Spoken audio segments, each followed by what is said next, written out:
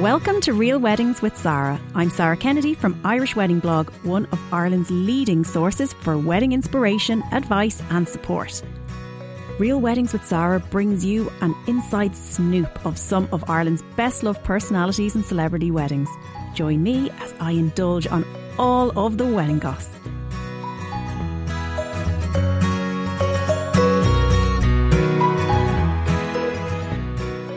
So I'm joined today by a very special guest. For many of us, you would have grown up with Keith Walsh across your airways from Spin 1038 to 2FM. And he's very kindly had me in studio just over a year ago. We were talking about weddings on the Jennifer Zamparelli show. But today we're swapping seats, so I'm going to be chatting to Keith about his very own wedding. But outside of broadcasting, Keith has become a social media sensation, and that is as a result of his humour, his open and honesty, and in particular his advocacy for mental health. During COVID-19 lockdown, he took to the stage to live stream his debut play, Pure Mental. Plus, he has his podcast, The Keith Walsh Podcast. So that's very memorable. You'll definitely be able to find that one. But in the last few weeks, he's taken to his colouring pencils to customise and custom make cards that can save any marriage. My favourite being, bollocks, I forgot to bring out the bins. Although in my house it would be, bollocks, I forgot to close the press doors, the fridge door and the front door in general. Keith, you are so welcome. Thank you for joining us today. Thanks for having me, Sarah. You're very good. That's. Are you talking with me? Were you talking with me there? That is you, apparently. That's my obituary. We just need to get you a good picture to go with that. I had a good career. It was good. Thanks very much, everybody. We had a good run. I'm handing over the baton to Sarah. Good luck with it. Keith. Yes. So we're here to talk about real weddings. Right, yeah. And you're such a campaigner for weddings as... Well, weddings are my thing. Yeah. It's your niche. It's your niche. Everybody should get married. Don't live together until you're married, kids. That's what the bishop told me to tell you today. Yeah, because you see, you don't find out all the bad stuff until you're actually married. Yeah, press doors left open. Yeah. You celebrated your 15-year anniversary recently. Talk to us about 15 years. Going back, what was your wedding like? Our wedding was... It was a great day. We had a great time. We were very much at that age and that time in our life all about the party. So it was a massive session with all our friends. Big knees up. Yeah, and then at one point we were in a church, I think. Oh yeah, that thing. That was kind of the legal part. That's all very blurry and vaguey, but the party was absolutely excellent from what I remember. Did you go big, or did you go and keep it like a small, intimate wedding? It was big enough, like we big enough numbers, but saying big was probably like 120, 130 people. I don't know if that's probably not that big. That'd be a normal size for this side of the country, yeah. Yeah. What do you mean this side of the country? Well, because if the more west you go, the bigger the wedding gets. Oh, right. So you're packing in a good 500. I did not know The further west you go. Okay, so it was a good, nice size. It was a good Leinster wedding. Kildare wedding. Yeah, solid Leinster, yeah. Yeah, we had about 130, and then it was like I remember my wife being my wife bought her dress in Monsoon in London. We were over in London for a weekend. I don't think we went to buy the dress specifically. And were you with her when she bought the dress? Yeah. You saw it before? Yeah. She said it'd be a bit controversial now for back 15 years ago. Probably, yeah. I didn't really think about it at the time. But she saw a dress in the window Monsoon. Because this is kind of before online shopping and stuff. Yeah. And it was like £100 or something. She was like, that's it. Didn't even the way normally you'd have to make it. There's like a big, getting the dress is a big, it's an event. You're going, you're booking in, you're getting champagne. If we were on Say Yes to the Rest, the show would have lasted about a minute where she would have went, yeah, that's it. And it wouldn't even have said yes, it would have been, yeah. Yeah. She saw a dress at Monsoon, and what she did then was she spent her money on a pair of shoes. She got Jimmy Choo shoes. Fair. And £100 on the dress. I don't know how much on the shoes. And then she kind of accessorised it herself. She kind of just blinged it up a little bit and made a little crown out of flowers for herself. And yeah, she looked gorgeous. Yeah, that's lovely. And what did you do? I got myself a suit. I think I went to Hugo Boss, and I might have gotten an Armani suit. Oh Jesus! But I bought it off the peg and then had it slightly altered and tailored. And myself and my best man, my cousin John, we kind of got the same suit, So it was good. It was good. Love it. And every time you have your wedding anniversary, would people remind people that have been at the wedding, would they come up and say something particular that they remember about the day to you? We're not very good with the anniversary, to be honest. No, you don't celebrate it? We don't really go all out. There's not a thing. It's like, because as I said to my wife, every day is we celebrate every day together. So we don't need an anniversary. It's every day is a celebration that we're together. I can just hear so many people now going, Keith, you're ruining the present. You're ruining the annual present. The one time that we have to get a present on a card. We normally realise it's our anniversary when my sister Anya, she WhatsApps in the morning. She's always the first, and I'm like, oh no, I can't pretend now that this year I made a card. I hand drew a card. Well, you see, now you have something. That's exactly. But yeah, anniversaries aren't huge. Yeah. I suppose 2 kids later, they get less important. Yeah, and I know it probably sounds like a man thing to say, but I don't know. I just don't know if it's a thing, anniversaries, you know. That's fair. I just love every day that we're together. That's beautiful. She told me recently she was allergic to flowers, so I stopped buying her flowers. So. Well, look, you don't want a reaction. There's Zero. There's no romance. So everybody, this is what 15 years of marriage looks like. I'll leave that to sit. But you see, when we got married, we were different people. Like 15 years later, you're just different people, and like not that your priorities are like.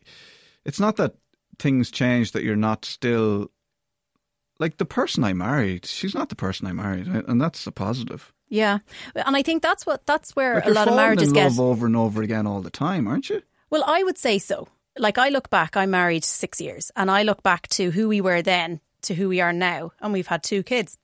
And we are very different people. And I think sometimes when you're faced with the challenges and you have to grow up, and you mature naturally every year, you just appreciate the person a little bit more. It's not like you still have this, you know, the first time you met, this wow and this excitement. But I think your respect grows, I suppose, deeper. Does that make any sense? It does, because like and you grow at different things happen at different stages, and you're not always together on the exact same path, you know. So you can kind of go away and then come back together again, and go away and come back, and you learn new things about each other, and you know, it's like, I think marriage is, you know, it's just constantly evolving experience, you know, and I think if it wasn't, it'd be pretty miserable, you know.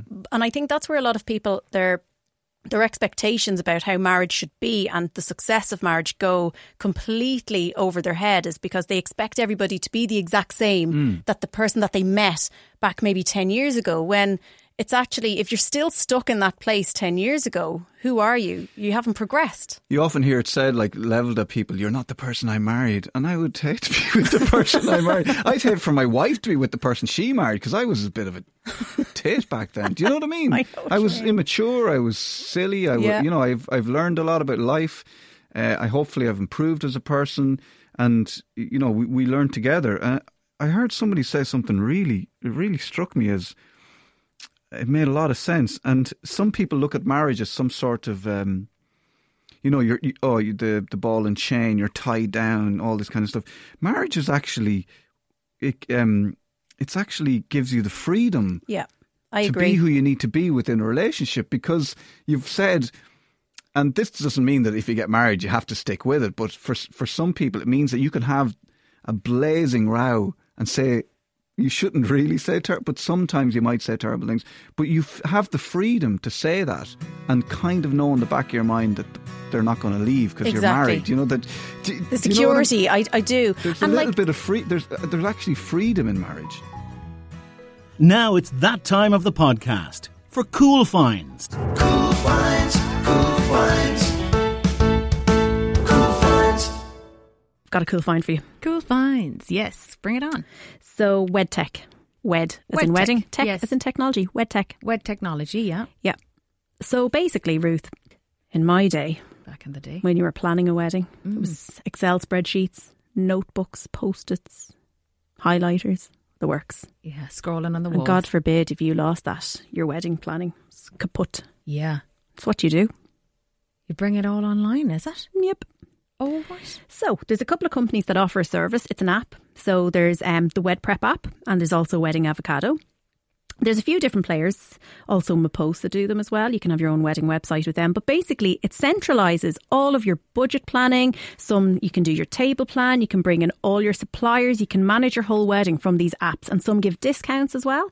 So you can just basically plan everything in one succinct place. It's all in a cloud. You don't need to worry about it. You can set yourself reminders. There's so much to it. And you can actually shop for suppliers within a lot of the apps as well. Oh, So it's it's really right. good. So just bringing it all centralised so you don't have books and notepads and everything hanging around the place. Yeah. Okay. And then you can both have access to the app. So both Right. of you know where the project is at any given stage, which every It is a successful project. knows about. Yeah. And you just have it all there. And particularly if you do a wedding website, through some of them that have that facility, you can put all your guest information on it. So it's all there. So name those apps for us again. So you've got WedPrep, which is brought to you by weddingsuppliers.ie. Yeah. You have Wedding Avocado. Okay, wedding out of And you also can use Maposa. Maposa. Maposa. So bringing all of your organisation online onto apps, it sounds like a better idea than being Really does. yeah. But now, to be fair, I do like a nice book because it's nice to scribble, but it's nice to put your scribble somewhere safe that won't get lost. True. Yeah. Okay. Cool finds. Cool Wed Tech. find. Yeah, save you time. Save your time. Cool finds and Wed Tech.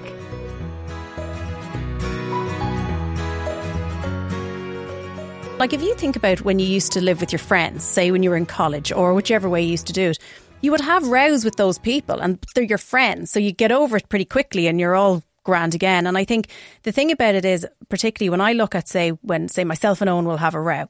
Like, to be honest, we don't row too much, but when we do, it's built up. It's always something to do with something that it has nothing to do with as usual.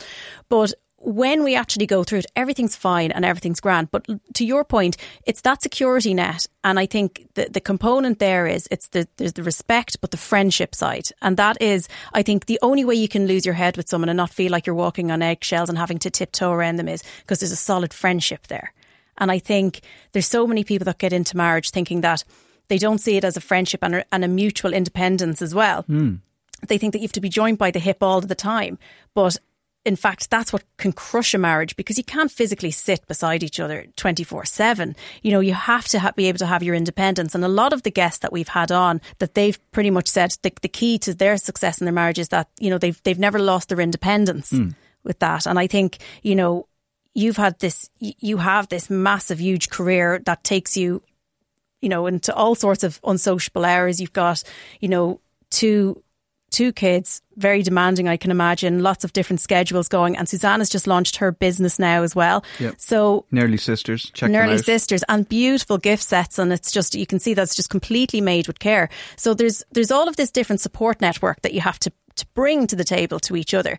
And I suppose that's probably one of the biggest hurdles, is being selfless and not even thinking about it. So, for example, with my husband, he may want to go and pursue something that he really wants to do. He loves golf, right? Now, I don't belittle golf. I don't think it's big or small, but I have to, you know, put up with it. I put up with it, but also I'm encouraging of it because it makes him happy. Yeah. And on the flip side, I packed in my job there recently to go and start my own business, and he's basically said, yeah, that makes you happy, go for it. So, like, when we think of those monumental hurdles, Keith, have there been significant moments for you, without being too personal, that have been fundamental kind of shapeshifters of your marriage, or ones that made you stand back and go, wow, I really do have that person in my life that is there no matter what? Yeah, like constantly, all the time, you know. But you said about being selfless, because it's important that the other person might need to be selfish for a little while, and it might need to be all about them for a little while. Do you know what I mean? And that's kind of like, that's the give and take. Is that, and like I'd almost say it to my wife, well, look, it's just about you now for now, you know, and everything else is whatever I need to do. Like when I worked on breakfast radio, and for the guts of 20 years, well, my daughter's 17 and she's just turning 18. So all of her life I've worked on breakfast radio, which is a huge impact on life. And especially last year when the breakfast show finished up on 2FM, and I felt bad. Like I didn't hit rock bottom, but I felt pretty devastated about it, because I felt it as a kind of a rejection. I mean, ultimately it wasn't. It was just, these things happen, you know. But at the time I felt And I think over the last year, like I've really realised what we have as a couple and what we have in our marriage, and because of the support I got, and like I've learned so. I'm looking back on it's funny because I'm looking back on the last 19 years or 18 years and going, was I sleepwalking? You know, I'm only I feel like I've only opened my eyes, and now I'm looking at Suzanne going, you were in charge of everything, weren't you? You made sure everything was all right and everyone was okay, and I kind of sleepwalked through it. And, you know, I really do, especially this year. I was like, wow. And that's why I feel like with her business and what she's doing, I'm like, okay, I owe all this to you now. This is your turn. This is your time. But I'm not even saying that it's your turn, because she was also working. She was a mother. She, you know, she put up with me and my job, and me saying, well, look, I need to be in bed at this hour, and I need to be up at this hour, and actually just being constantly wrecked. Yeah. You know, she did an awful lot, but so now it's just kind of about her for a while. But yeah, like, especially now this year, like I've really, really realised, you know, just what we have and how lucky I am, you know? Yeah. And I think, unfortunately, sometimes it does take a little bit of is it a rude awakening almost for you to go, oh God, I really do. I am surrounded by the best people in the world. I've really made the right choices with who I've partnered with in life. Yeah, there is, like, because you can, like, I would have felt maybe, and we would have had arguments / discussions, chats about, you know, where I would have felt like for some reason, I felt like she might have been married to me because of my job or what I did. You know, I think I got very confused with who I was and what my job was. And I thought that my job was me, and that was the be all and end all. And it was very, you know, I've learned a lot since in the last year that a job is a job and your life is your life, and you need to get the balance right. But I was very confused, and so there was a period where I was unsure of what was going on, because I felt that she mightn't love me because I'd lost my job, and which isn't true, but it just created this weird feeling. Which we got over, you know, and how do you, like, with conflict in mind, and obviously you know, always, you know, with that scenario that you've just wrapped up there, it was very clear that it was your own love for yourself that was challenged, not necessarily hers, you know. But, like, how do you overcome conflict? Well, I think listening is the big thing. I mean, I started going to therapy this year, so I'm still learning about how do you overcome conflict.